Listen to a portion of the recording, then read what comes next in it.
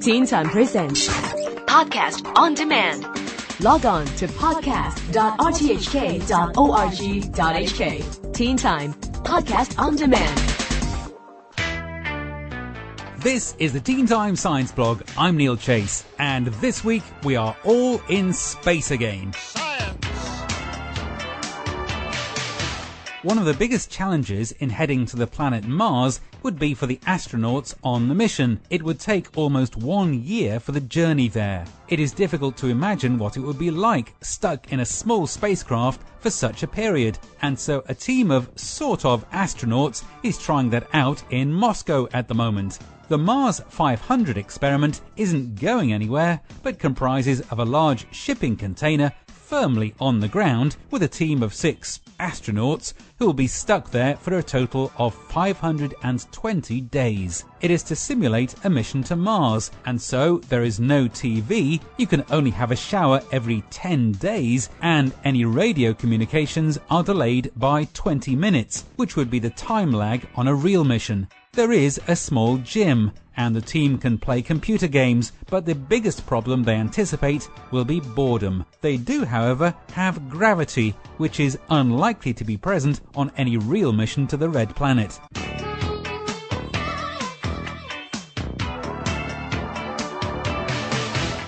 Now on the Science Blog, the weather. A meteor storm is likely to cause problems and may also knock out some of our communication systems. Thankfully, this storm from within our solar system isn't going to happen until October next year, but scientists at NASA believe that it will be the strongest meteor storm in a decade and could cause damage to the International Space Station and maybe the Hubble telescope too. The storm will only last around 7 hours, and although NASA is advising any organizations with satellites in orbit about the storm, there is not much that satellites can do to get out of the way. And although the tiny fragments of dust and rock could be very damaging for satellites in orbit, they are likely to be very beautiful to see from Earth as they burn up in our atmosphere.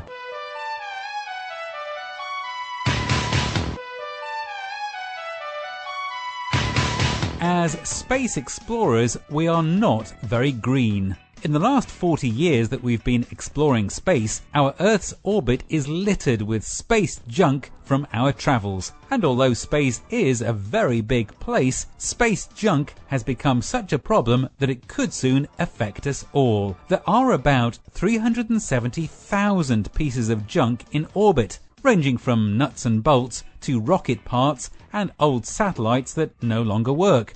The concern is that if 2 large pieces of junk collided, then that would generate thousands more pieces of debris, and any one of those could destroy any of the more than 1,000 satellites in orbit. And those satellites are vital to our lives these days, from national security and weather forecasting to TV signals and GPS units. There are many ideas to reduce the orbital garbage, but so far nothing has been done, and it could take decades to clear up the mess.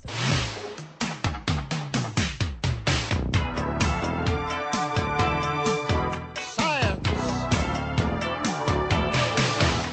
Although NASA has given up any plans to head back to the moon in the next few years, Japanese scientists have other ideas. The Japanese space agency, JAXA, has announced an ambitious multi-billion-dollar project to build a base on the moon by the year 2020. However, it wouldn't be for people, but for robots. The Japanese are at the forefront of robot technology, and they hope to have a bunch of robots on the moon in the next 5 years, and then a proper moon base for the robots by the end of the decade. The robots themselves will be controlled from Earth, but they will also have a type of artificial intelligence which will enable them to make some decisions on their own. Hopefully they won't get too bored walking around the moon all day long.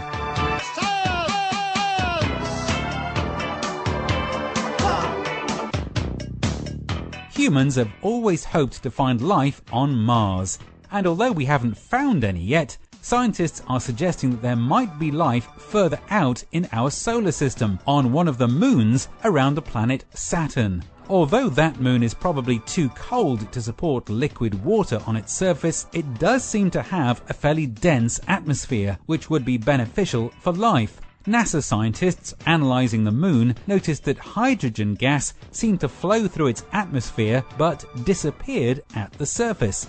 That suggests that some sort of alien life form could be there and using hydrogen to breathe in a similar way that we use oxygen. Of course, there could be other reasons for the hydrogen disappearing at the surface, but if there was some sort of life on that moon, then not only would it be exciting, but also make any other life on other planets more likely too. So maybe we already have company close to home.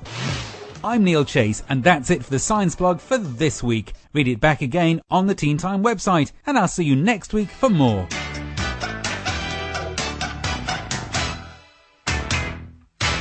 Teen Time Presents Podcast on Demand.